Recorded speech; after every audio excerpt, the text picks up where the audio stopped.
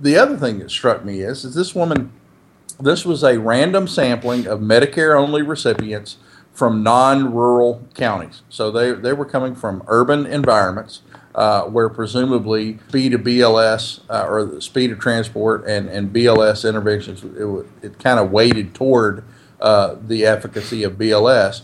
Whereas in the rural environment where transport times are longer, the ALS might potentially be more beneficial.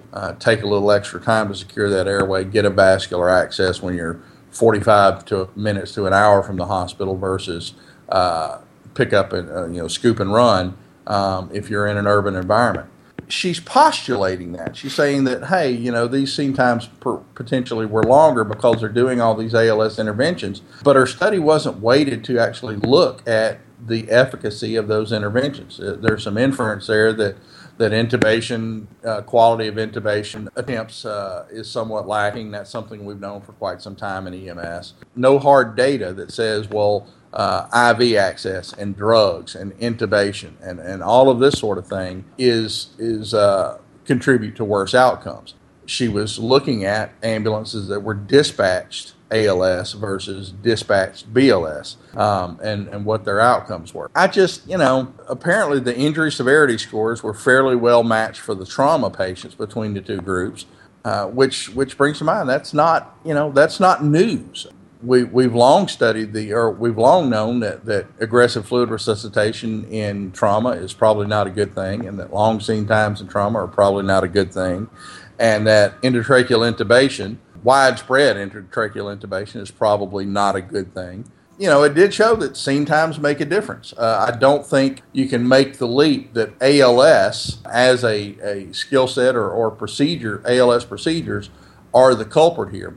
More likely it is the propensity for ALS providers to linger on scenes when they shouldn't. And one commenter in a Facebook thread addressed very well, pointed out that the disparity in quality in paramedic education programs is also in play here. You come to some places and paramedics understand these relationships and treat accordingly.